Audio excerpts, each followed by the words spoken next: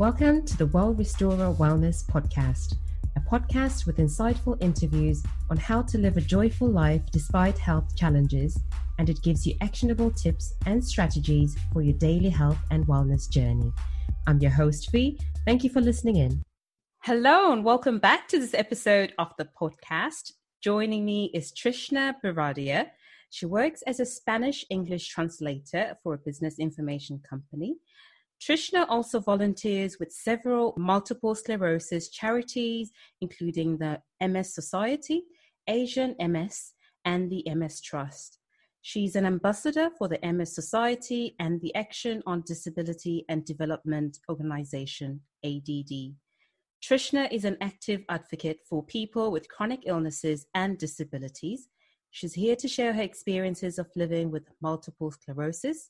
You'll hear us talk about MS, which is the acronym. According to the MS Society, approximately 130,000 people are living with MS in the UK. It is a lifelong condition that affects the brain and nerves. So welcome, Trishna. Thank you for having me. Can you tell us where you're from and give us a background about your condition, please? Yes, so I'm based in the United Kingdom, in Buckinghamshire, and I have multiple sclerosis amongst various other long-term conditions.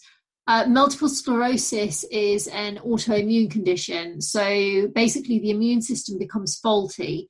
And in the case of MS, it attacks the brain and the spinal cord. So healthy tissue in the brain and the spinal cord becomes damaged, and the nerves are affected as a result.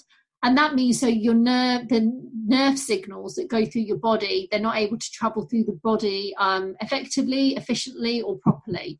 And this means that you can be affected by a whole range of different symptoms, because your nervous system, basically, it's the control center of your body. And so symptoms can include things like mobility issues, speech and swallowing difficulties, bladder and bowel issues, fatigue, pain, muscle spasms, lots and lots of different things. For me, my first symptoms were I lost the strength in both my hands. At the time, it was put down to repetitive strain injury, but then about 3 years later, I then lost the feeling down one side of my body, and it was then that kind of put me onto the path to being diagnosed with MS. I was diagnosed in 2008, so I've been diagnosed now for 12 years. And when I was given the diagnosis, eventually, we then looked back through my medical history and actually pinpointed that when I lost the strength in both my hands, that was probably my first relapse. And that's very common, actually, when people are eventually diagnosed with MS, because all the symptoms that I've mentioned can easily be put down to lots of other conditions. So sometimes it's about fitting the jigsaw pieces together and coming up with the entire picture, which means that sometimes it can take a long time in order to get a definitive diagnosis. So what are your main symptoms? What are the main symptoms that you experience on a daily basis? So on a day-to-day basis, my current main symptoms are fatigue and bladder issues, and also some muscle spasms and pain. But fatigue and the bladder issues are the two main things which on a day-to-day basis I have to deal with. The bladder issues, so I have what's known as incomplete emptying, which means that I go to the toilet and I feel like I'm done. And then about 10 minutes later, I realize actually I'm not done and I need to go again. So I have increased frequency. I tend to go to the toilet a lot. And then with the fatigue, so I often describe fatigue as, so it's not usual tiredness, it's overwhelming, and it affects you both mentally and physically. So physically, I often describe it as it's like trying to wade through quicksand in wellies which are filled with lead. It your whole body just slows down, and it's an effort to literally do anything. And so that's the physical side. Mentally, when I'm fatigued, it's so there's a term which is often used within the MS world, and it's cog fog or brain fog. So it means that basically your brain becomes really fuzzy, and all your thinking, all your thought processes slow down, and being able to do what your brain is telling you to do doesn't necessarily happen. So, talking, for instance, I find it very hard to form the right words, to form complete sentences. My friends sometimes describe it as I have a mental stutter. So I will be trying to find a word, and I will literally stop mid-sentence, and it will be it might be a very common word, but I can't, in that moment, I can't retrieve it from my brain because everything has slowed down in there. And it's something which, I have to manage, like I said, on a day-to-day basis. I've had to make adjustments to my lifestyle, to the way that I work. I've had to make adjustments to the way that I exercise. It's something which the vast majority of people with MS will at some point experience fatigue, but it's also something which is still, in my opinion, is still very misunderstood, because often, if you go for a sleep, it doesn't help, and that can be very difficult to explain to people, and also to explain to them that often it will come out of nowhere. And so even though you do all these things to help manage it, it might be that one day you're absolutely fine and you can do loads of things, and the next day you can hardly drag yourself out of bed. But then people will say, well, you're absolutely fine yesterday, what's wrong with you today? So that's on a daily basis. Those are the things which I have to deal with the most. Yeah. When it comes to fatigue, I know one of the challenges that I've heard people report is finding the balance between doing too much and too little. And they struggle with pacing themselves. How do you manage your fatigue? So I've learned to ask for help. And that was very difficult for me to begin with, because I've always been very independent and I like to do things myself, and I don't like having to ask for help. But it's something which I've learned now, that if I ask for help and I explain to people why I need the help, actually a lot of people are willing to, help me out and support me, because they know in doing so, I'm then going to be able to do the things that I need to be able to do. So in my family, so I live with my parents and my younger sister, we all help each other out. So if my mum is seeing that I'm having a really tough day, she'll help me with the cooking and laundry. And, my mum and dad particularly will often take me to places if I'm going to speak at a conference, for example, because they know that if I have to drive there myself, chances are I'll be tired by the time I get there. And then I have to go on stage and give a speech, which, fatigued, then that then causes me anxiety, because then I'm thinking, well, am I going to be able to be coherent? Will people understand me? Am I going to forget my words on stage? And that in itself uses up energy. So you have to be able to manage, like you said, that balance. Another thing that I've done is I've adjusted my working hours. So I have flexible working hours, and I'm able to work when I'm at my most productive. And I'm very lucky with that, because my employers have been very understanding. And they've made that adjustment. I also work from home as well, again, so that I'm not expending energy doing a daily commute. All of those things, go towards helping you manage the fatigue on a day-to-day basis. Having said that, you're always learning. There are times when I think, oh, I'll be okay, and I take on lots and lots of things, and then get to the end of it, and then I'm absolutely exhausted and he's recovering. And then I think to myself, okay, Trishna, actually that wasn't such a good idea, and maybe you did take on a little bit too much. And so, I mean, you're always learning, and things also change with time as well. So MS now isn't what it was 12 years ago when I was first diagnosed. It's things have progressed, and I've grown older as well. I was at the age of 28. I'm now 40, heading towards 41. And generally there are things which with age, you do get more tired. There are other things which, you have to deal with as you grow older. And so what you're having to deal with along with your condition, that also changes, and that has to be taken into consideration when you're trying to find that balance. Yeah. Sounds like there's a lot of planning around activities. Your day-to-day life has to be planned.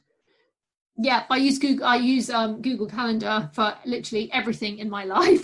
It's coordinated. I can put things here, there, and everywhere. And even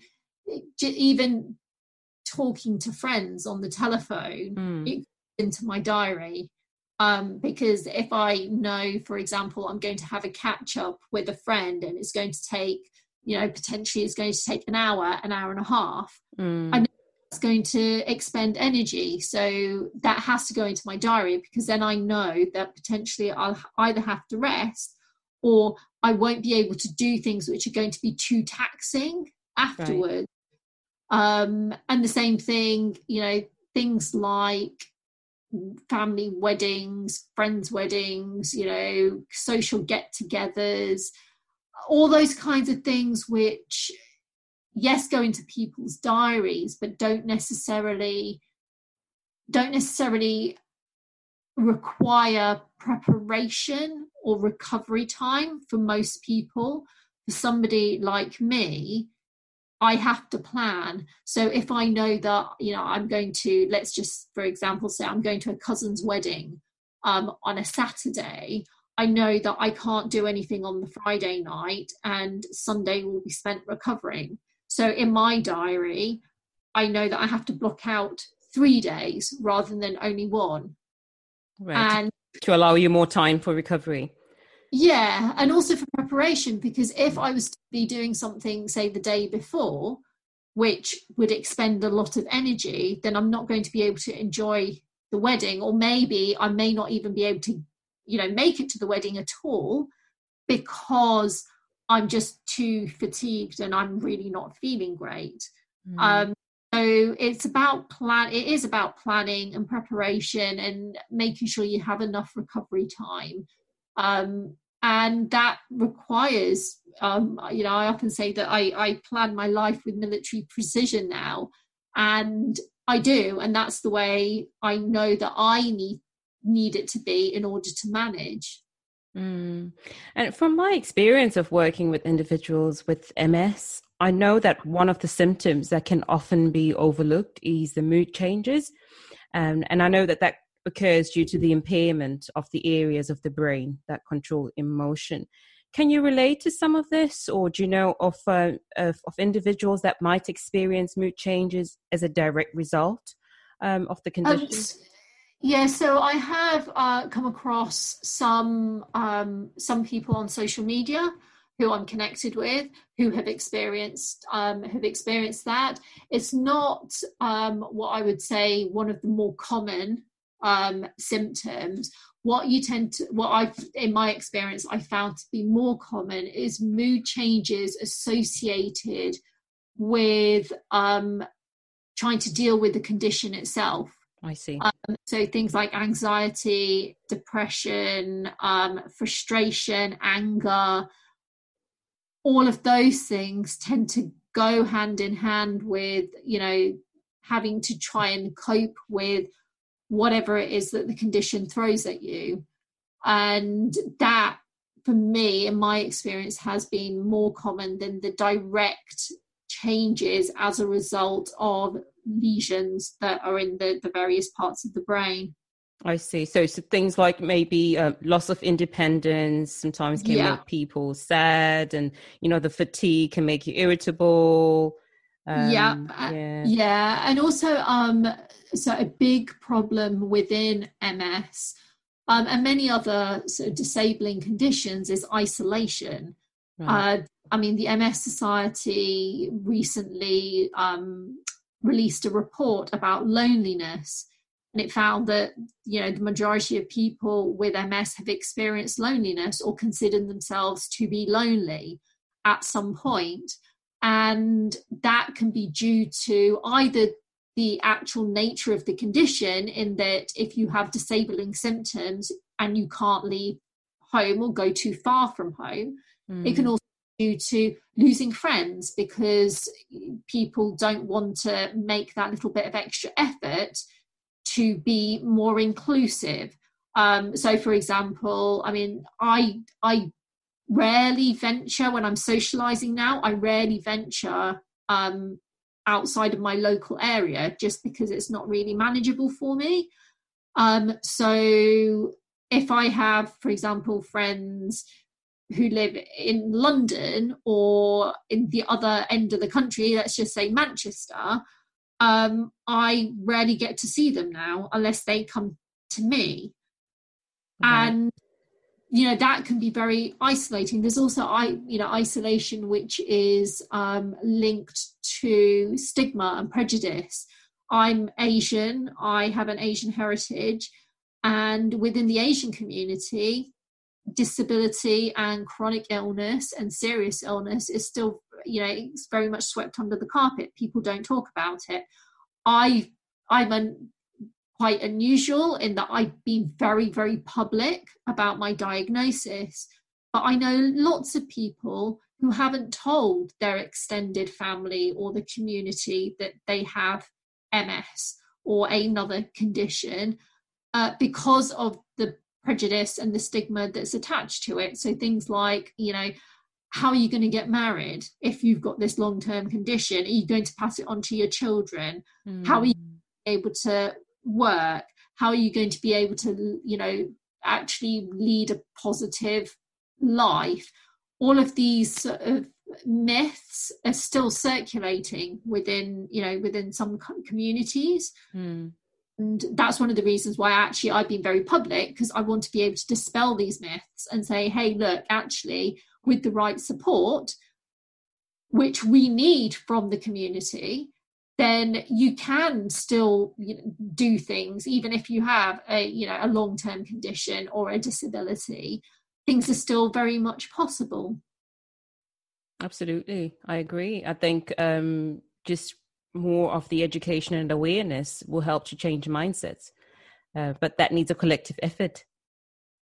Exactly, and I think it also needs an effort from within the community as well, because it's about trying to understand where does the mindset come from, how is it rooted, and where is it rooted. And I think you have to be within the community to understand that, in order to understand the best ways of then trying to change those mindsets. And I'm sure that your family has played a significant role as well in helping you manage. Would you like to share more about that? Yeah, so my family, they've been amazing. I count myself very, very lucky. So I live, as I said, with my parents and my younger sister. My twin sister, my identical twin sister, is married. She lives away from home with her new daughter. And at home, so I have MS, and I also live with several other chronic conditions. My younger sister has ulcerative colitis, which is another autoimmune condition. It's an inflammatory bowel disease. And she's also experienced mental health issues due to a car accident that she had quite a few years ago. And so my parents particularly had become very much the rocks in the family when it comes to physical, emotional, and also mental support. They help me on a day-to-day basis in terms of doing a lot of the things which I would otherwise have the energy to do. So things like food shopping, chores around the house, and things like that. Both of them, often accompany me when I'm traveling to speak at conferences and events and things like that as part of my advocacy work, so that they can help support me, because I find traveling absolutely exhausting. Mm-hmm. And so, often my mum or dad will come with me in order to support me in that. And also, just things like taking me to medical appointments. Like I said, I live in Buckinghamshire, but all of my care for the conditions that I have are all based in London. So that can take, depending on which hospital it is, it can take, about 2.5 hours to get there, 2.5 hours to get back. Then, you're waiting at the hospital to be seen. Quite easily, it's a whole day. It's a whole day, yes. Yeah. So, and it'll be my mum or dad who does that for me and drives me there and drives me back and supports me within the appointment itself, to make sure that, I've not forgotten anything, that I've managed to write everything down. That's amazing. Second pair of ears as well. That's amazing. They've been brilliant, and you do it because you it's your family. I know that it's not how I envisaged my life would be. I mean, I'm 40 now, and I didn't envisage that I'd be, living with my parents at this age. I didn't envisage that I would be where I am in my career at this age. But at the same time, and my parents didn't necessarily envisage that their grown-up daughters would still be living with them. But yes, it can be difficult, because at the end of the day, the dynamics change. The relationship changes when a member of your family becomes your primary caregiver. But we've also sort of looked at the positives as well, like the fact that, when I'm traveling and I have to take one of my parents with me, yes, it felt difficult in a way, because I've always been very independent.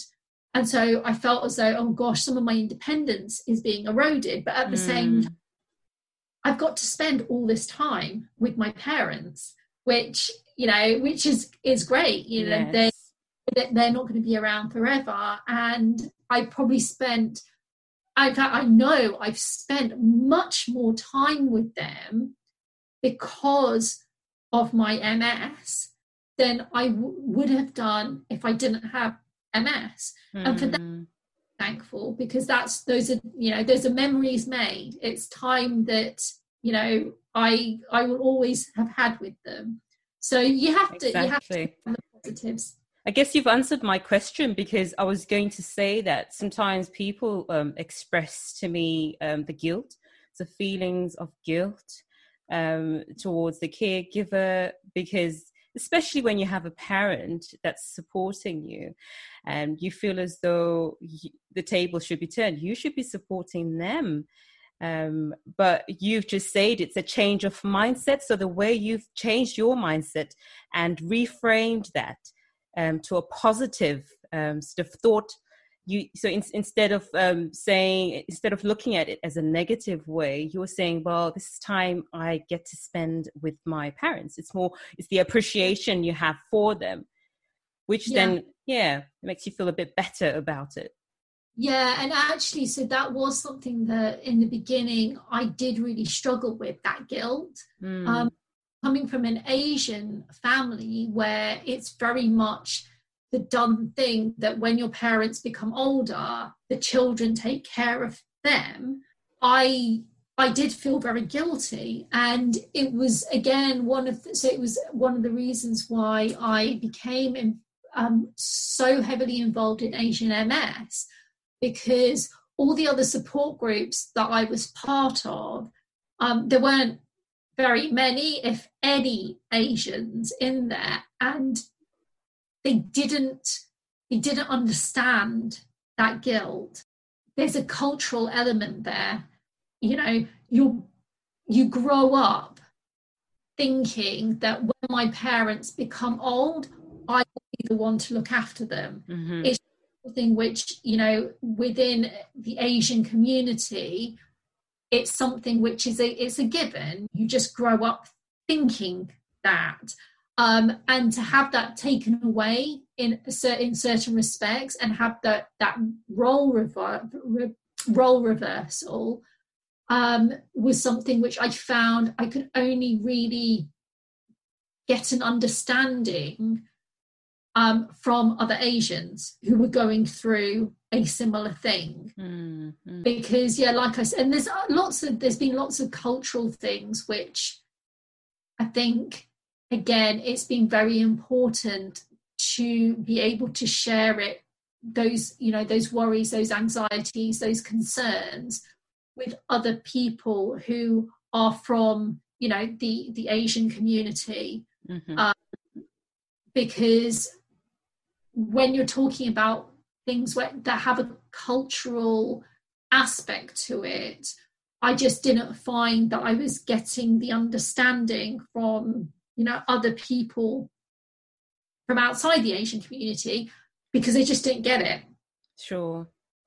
Yeah, and so with regards, because I also know that you are involved with influencing policy.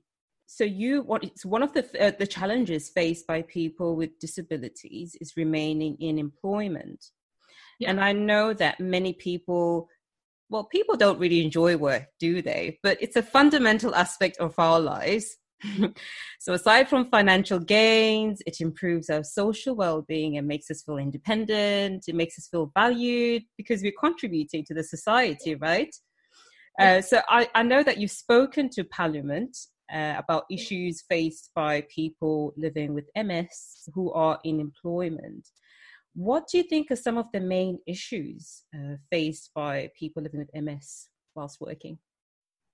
So I think some of the main issues are surrounding, first of all, disclosure.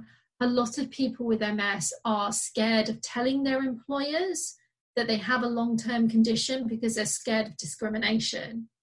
Now, MS is a named condition under the Equality Act. So as soon as you're diagnosed with MS, you're protected under the Equality Act. However, the Equality Act can also be quite vague, to be honest. There are a lot of employers who, you know, who are able to get around things if they really, really want to. And so there are people who I even personally know who have been discriminated against, who haven't been treated fairly. And at the moment, there is so much emphasis on the term reasonable adjustments. Is like what is considered to be reasonable, and what somebody with a disability or a chronic illness considers to be reasonable might not be what an employer considers to be reasonable. And sometimes there's that clash there. A lot of people with disabilities, with chronic illnesses, you're right, do want to work because there is so much more. It's, you know, not only because of the financial benefits, but because of the social benefits, and it keeps your mind and your brain working. It gives you a sense of purpose. It's funny because in this current situation with the COVID-19 pandemic, there's been a huge movement towards remote working. Listening to what people are discussing within patient communities, there's actually been quite a lot of resentment in a way, because so many people have previously asked their employers if they could, for example, work from home because it would make their life easier with their particular disability or their particular condition. And lots of employers have turned around and said, no, we're not set up for it. We can't do it. You can't do it in this particular role, etc., etc. And now suddenly everybody's working from home. and suddenly it's not as much of an issue, and the technology is available. It's made available. Exactly. And so there has been a kind of an undercurrent of what I would call a bit of resentment from patient communities who are saying, well, we've been asking for this for a long time, and now suddenly, because it affects everybody, now it's being made available. I just hope that something, that one of the things that comes out of this pandemic is that generally the world remains a more accessible place, whether that's to do with remote working and access to technology, whether it's to do with telemedicine and access to better healthcare, because the technology is in place so that it doesn't matter if you don't live in a large city with a large research hospital, you can still access that healthcare if you want to, and because the technology is available via sort of telemedicine, remote appointments and things like that. I hope that, I read an absolutely wonderful article about how the world has been opened up in many ways to lots of people with chronic illness and disability who, for example, can't travel or haven't been able to travel for many years.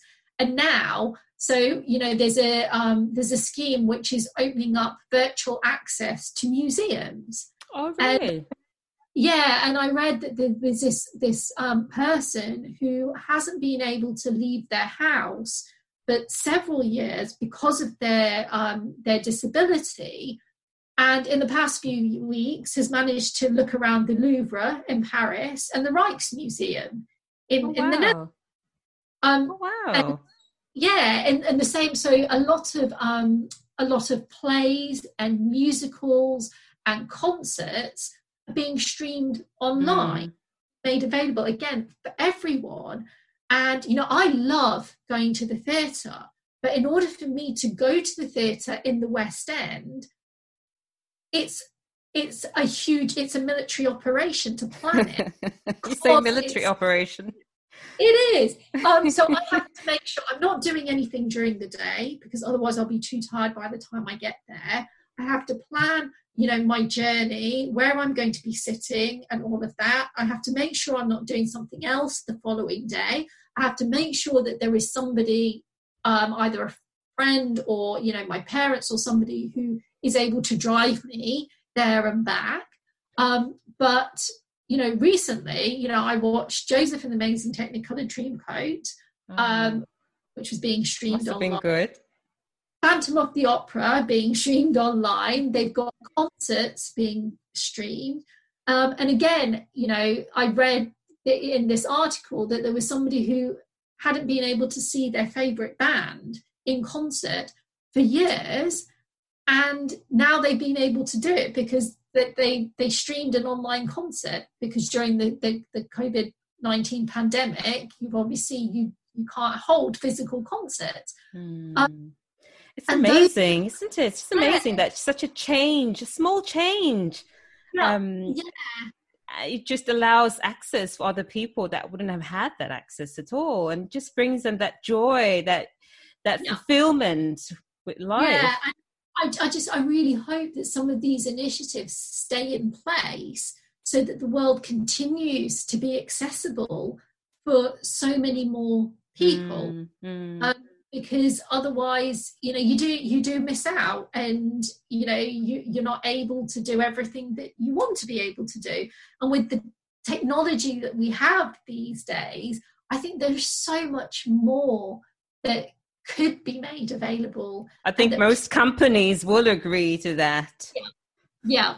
So I hope that that's something which is good that comes out of this whole absolutely awful situation, that we do make the world accessible, and we have there is more empathy for what people with chronic illness and disability go through. Because even in terms of isolation, when you have chronic illness and or a disability, isolation can be a real issue.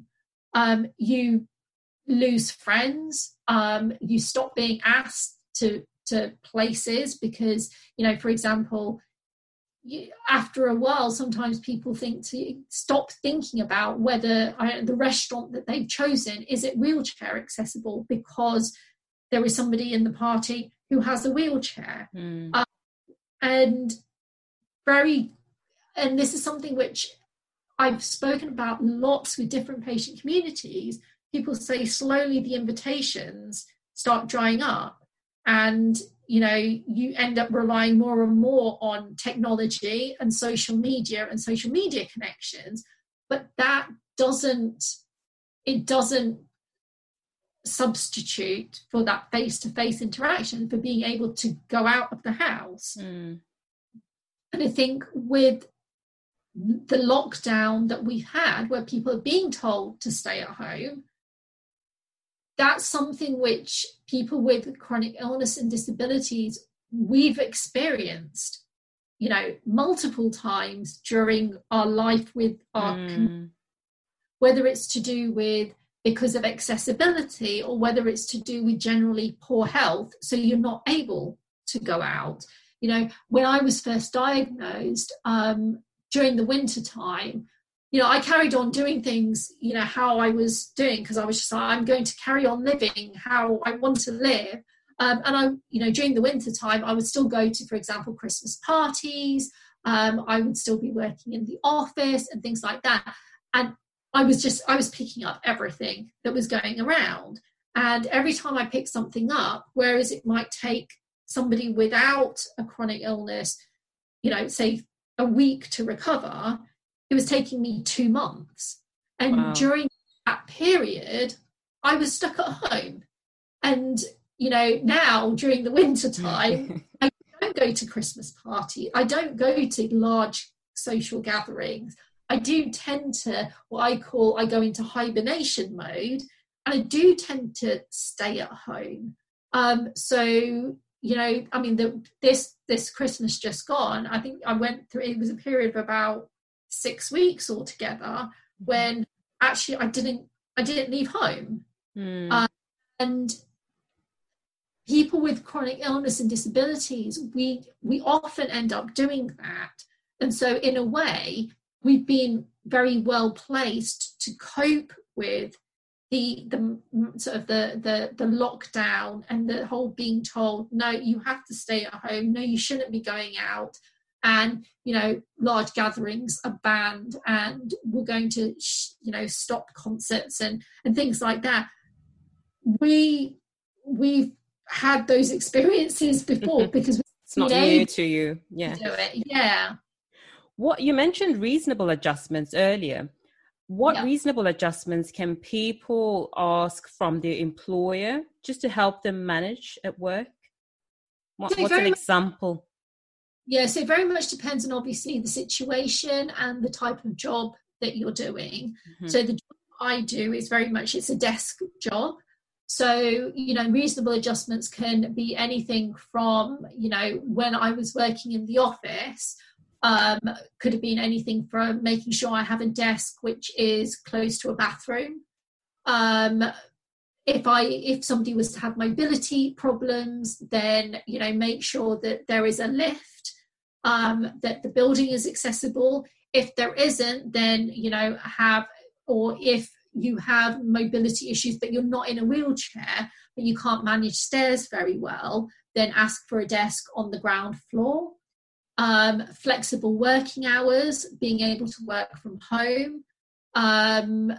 If you have dexterity problems, then you can ask for things like dictation software, so that you don't have to type so much. It's a whole variety of different and frequent things. Rest breaks as well. It's about how.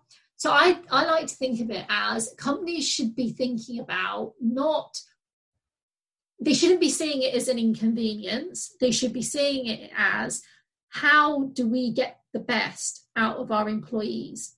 And that's something which, regardless of if somebody has a long-term condition or disability, they should always be thinking about that. You know, how do we get the best out of our employees? So if for one person that means giving them a desk which is close to a bathroom, or giving them more frequent rest breaks, or allowing them to work from home for, you know, a couple of days a week, then that's just, in their unique case, that's what they have to do. For somebody else, you know, it might be something different, but it's about, you know, making sure that everyone is being as productive as possible and is able to give, you know, the best that they can for the company. Yeah, and then also if they do have an occupational health department, it's worth speaking to them first just to get their opinions. Yeah, that could help. Yeah, and also, and this is key, employers aren't obliged to make reasonable adjustments if they don't know that somebody has a long-term condition or disability. So in order for you to ask for reasonable adjustments, you need to have disclosed to your employer the fact that, you know, so in my case, I need to have disclosed that I have MS. And have they made accommodations to your employer made accommodations? Okay. Yeah, so that's the reason why I now work from home, and I also have flexible working hours. That's to help manage my fatigue. And I mean, for me, actually, disclosure wasn't a big thing for me, because they already knew that something wasn't quite right, because I was going for hospital appointments, and actually, for me, discrimination never crossed my mind. That's naivety. It's partly probably because I had a very, very good relationship with my employer anyway. I'd been already working for them for 4 years. So I built up some very, very good personal relationships within the company. And it was never a question for me that once I got the diagnosis, whatever it was never a question, do I tell them or not? For me, it was always, yeah, of course I would tell them, because actually they cared about what was happening with me. I know people, not everyone is in that situation. And especially if you're starting a new job or you haven't been in a job for very long, it can be difficult, and there can be a dilemma there. So I do count myself lucky, and I'm still in that same job. I've been working there now since 2004. Oh, right. It's a long time. A very long time. The reasons why, you know, I still work there, I mean, aside from the fact that I enjoy the work and everything, is because they have been very good and very understanding, and they have made reasonable adjustments. So it works two ways as well. In exchange, they've got an employee who's been very loyal to the company, and you know, any time a company has to bring in a new employee, they have to spend money on training and things like that, you know. So it works two ways as well. It's a win-win for both.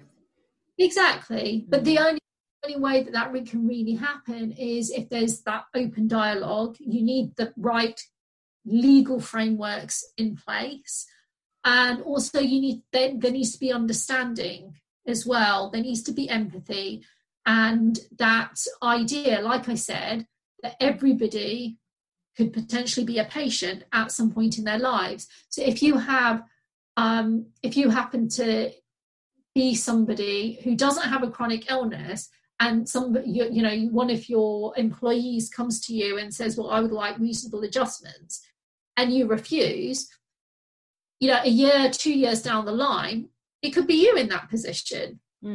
That's true. So, you know, I do think it's about having that understanding and that empathy, and like I said, knowing that it could be anyone could find themselves in a situation where they need to ask for reasonable adjustments.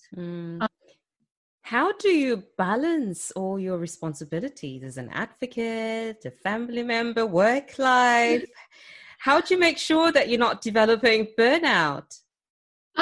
So a lot of planning. My mum and dad's support is just, it's just incredible, and it really, really helps. I often say that, when if I've been working all day and then I've headed into London because I'm speaking at some event or something, and then I come home and I'm really tired, and if it wasn't for the fact that my mum actually makes me something to eat, I would go to bed without eating. Wow. Yeah, because actually my tiredness that's the biggest priority right at that moment. Not food. Not food, exactly. And just also the moral support that I've learned to get rid of what I would call the toxic and negative vibes, right? Energy. And we all have that in our lives. We all have people in our lives who actually drain you. Energy zappers. Yes, yeah. And it gets to a point where when you're living with something like MS, you don't have that energy to give and to allow somebody to drain that energy from you. So I make sure that the people who are in my life are people who are very positive, who understand, who don't mind if I have to cancel on them at the last minute because I'm not feeling too great. They're people who support me. They're people who I can learn from. In what I've done, I've met some fabulous people who have become really good friends, people who've become mentors, people who've really supported me in various aspects of my life.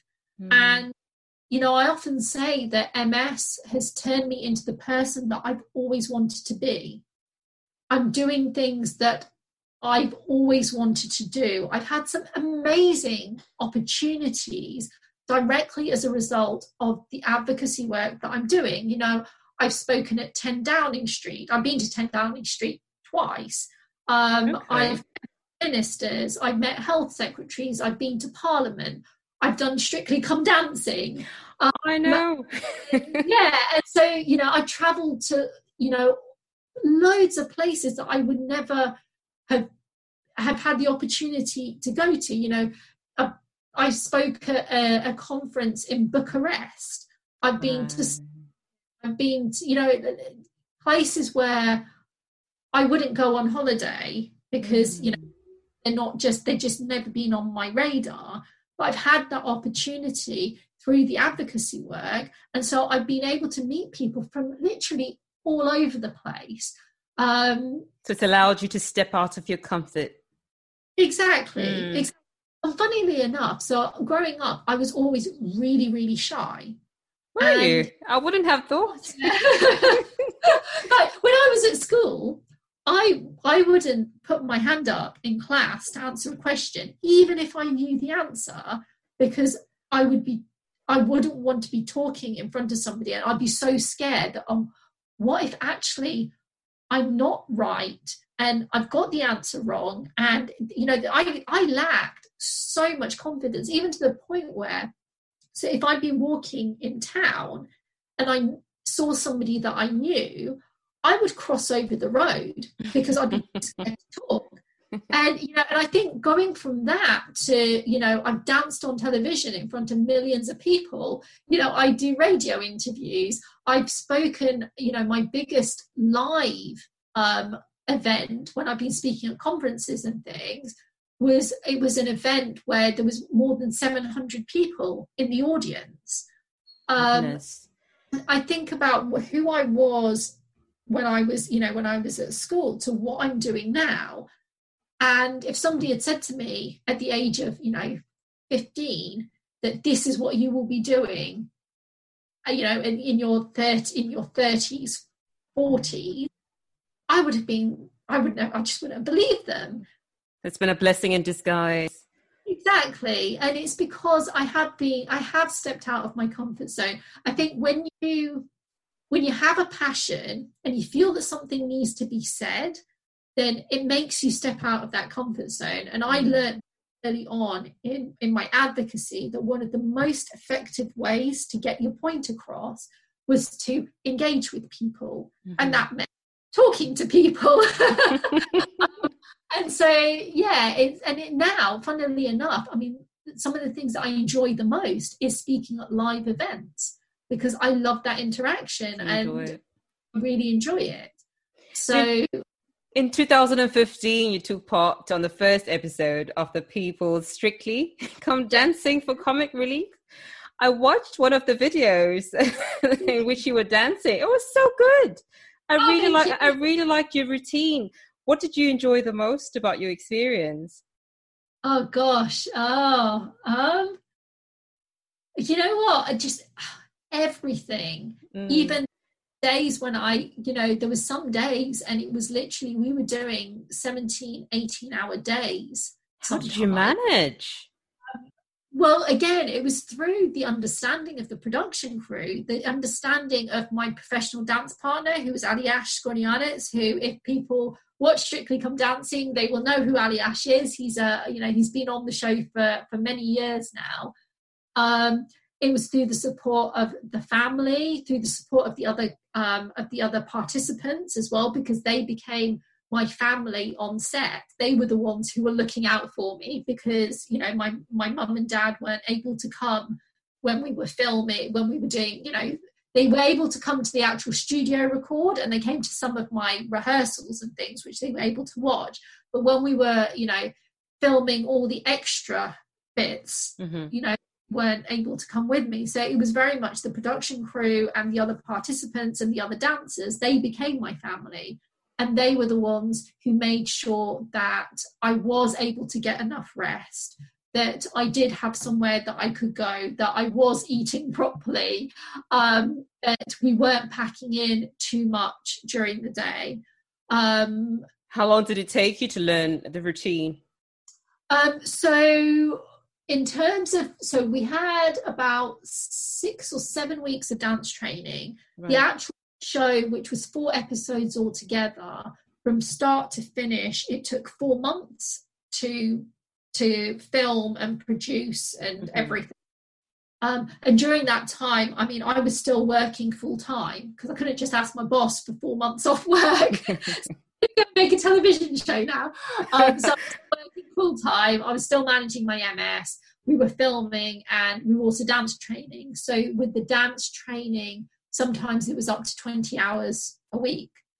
But it was, I think the key thing is that for me, it was a dream come true. You know, I'm a huge fan of the show. Never in a million years would I ever have thought I'd have the opportunity to go on Strictly, because I'm not a celebrity. And, you know, so the fact that I had this opportunity, and it was, quite literally, it was a dream come true. Did you put yourself up for it, or did someone nominate you? It was my sister. It was my younger sister, the one with inflammatory bowel disease. Mm-hmm. So she was who nominated me. She saw that they were looking for nominations, and they were looking for people who had overcome adversity in their life, people who'd done, you know, lots to help the community, who'd given back. And she thought to herself, oh my gosh, Tristan would absolutely just love to do this. And so they had over 11,000 nominations, and they chose 6 people. So amazing. It was, you know, it was that golden ticket. It was, you know, it was very much, it was like winning the lottery. Put you on the spot. Well, and I think, the crucial thing is that I enjoyed it so much. It was really, really tough. Every single day I was pinching myself, thinking, oh my gosh, is this real? am I actually here? Am I dancing with these professional dancers? Am I meeting, Craig Revel-Horwood and, and Tess Daly and Claudia Winkleman? I mean, I remember the first time that I met Claudia Winkleman. So I had, we were doing promotion for the show, and we'd gone on the One show. And I was waiting for the taxi to take me home. And I was waiting with one of the professional dancers, Ian Waite. And Claudia had been filming something inside the BBC television centre. And she had come out and she had said, "Oh, hi Ian, fancy bumping into you." And then looked at me and she said, "Oh my God, you're Trishna." And she said, "I've read all about you. I've seen all the footage and things." She'd been briefed and things. I was stood there thinking, "Oh my gosh, Claudia Winkleman knows me." And so, it was just, having those opportunities. I mean, and actually on that day, when we were promoting on the One show, so when I arrived there, I texted one of the other participants who'd already got there. And I said, "What's going on here?" Because there's loads of girls like waiting outside, because it was in the same complex where BBC Radio 1 and Radio 1 Extra is broadcast. And she said, "Oh, I asked one of them. Apparently, the Backstreet Boys are in the building." No way. Oh my gosh. No way. I was a huge fan of the Backstreet Boys. I went to see them in concert when I was a teenager. I was a fan of them when I was young as well. And I was just like, "Oh my gosh, I'm going to be in the same building as the Backstreet Boys." Now that in itself, I was just like, "Oh, this is amazing." As I walked into the building, the Backstreet Boys were just walking out, and we bumped into in the reception, and I was just like, "Oh my gosh." And I mean, they were wonderful, and I must have looked like just completely. Did you speak to them? Did you speak to one of them? Yes, I did. I spoke to them, and I said, "Look, I'm here. I'm promoting another TV show. I can't remember exactly what I said, but I said, 'Please, can we have a photo?'" And then they were like, "Oh yeah, that's fine." And then, being who I am, and completely lost my head. Phone, and I think it was Kevin who said, "Would you like me to should we take a selfie? Here, give me your phone," because he could see that I was obviously struggling. The nerves. Yeah, exactly. And I've got a photo with them, with a selfie taken by Kevin. Wow, that must have been an amazing experience. It was, and it was so funny. So I got upstairs afterwards, and all the rest of the professional dancers from Strictly were there. The rest of the participants. I walked in, and I said, "I just met the Backstreet Boys. Nothing's." And for the rest of the evening, all they heard was, "Trishna's met the Backstreet Boys." Oh wow. So, it was a good experience. So we're coming to a close now, Trishna. What 3 tips would you advise or suggest people to consider to help them feel and stay well despite your conditions? So I think the first thing would be to listen to your body, and make adjustments, be flexible. Yes, you might be able to continue doing things that you've always done, but you might have to make adaptations, So in terms of exercise, for instance, I used to be I played league hockey for many years after my diagnosis, but it got to a point where actually I couldn't manage, so I had to look for something else, and that's when I really got into dancing. Another thing would be kind to yourself. When you're diagnosed, you will go through all kinds of emotions. There is no right or wrong. Just work through things at your own pace, work through things in a way that is good for you. Yes, it's good to share experiences with other people, but don't feel like you have to do exactly what they've done. I often say, share experiences and take inspiration, but you have to carve your own path, and you have to lead your own journey, because everyone is different. And the other thing would be, don't be afraid to ask for help. There's no shame in asking for help. Actually, it can be very liberating, because asking for help can enable you to live the life that you want to live. It's not about losing your independence. It's about, you may need to ask for help in order to gain independence. So, you know, a key example would be, if within MS, is if you're starting to have mobility difficulties, then, you know, you might need to use a walking aid, or you might need to use a wheelchair in order so that you're not confined to your home. So asking for help, having that kind of support, whether it's physical support, mental support, or emotional support, can be liberating and can enable you to continue to be independent. Thank you for those tips, Trishna. And lastly, what is your go-to pick-me-up, your guilty pleasure? My go-to pick-me-up has to be dancing. Yeah. When I'm dancing, I lose myself in the music. It makes me so happy. Like I said, I'd always been a hockey player. Hockey was my life, and I didn't think I would ever find something which filled me with as much joy and pleasure as being on a hockey pitch. And yes, dancing is different, but it's given me a whole load of different kind of passion and joy. And, you know, when I'm doing my dance classes and my Zumba classes, I'm just so happy. And that's what's important. You know, people say to me, oh, I can't dance, or, you know, I have a disability, that means I can't dance. Actually, everyone can dance, because it's about making it what you want to make it. It is no right or wrong. It's creative. If you enjoy music, then you can be in a wheelchair and you can be dancing. You know, I know somebody who's an amputee and dances.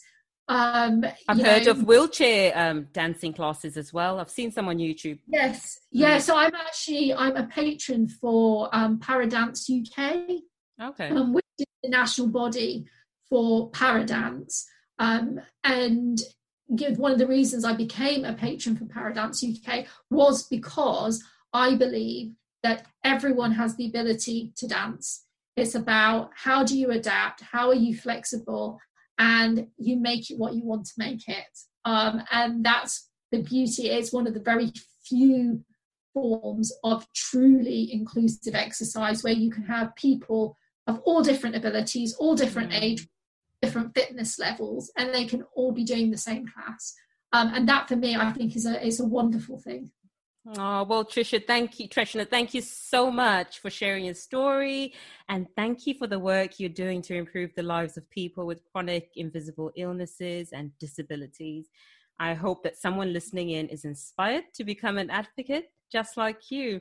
Where can people find you if they wanted to know more about the work that you're doing? So I'm on social media. On Facebook, it's facebook.com/Trishna Baradia 2015. And on Twitter and Instagram, my handle is @Trishna Baradia. So very easy. That's great. Thank you so much. And you take care of yourself. Thank you for listening to this episode. Hope you've learned something. If you like the show, please subscribe, rate it, and review it on iTunes, as this can help others with health challenges find it. If you would like to hear more from me, follow my Instagram page @WellRestorer. You can find me on Facebook and visit the website www.wellrestorer.co.uk. And remember, guys, invest in your health. Talk to you soon.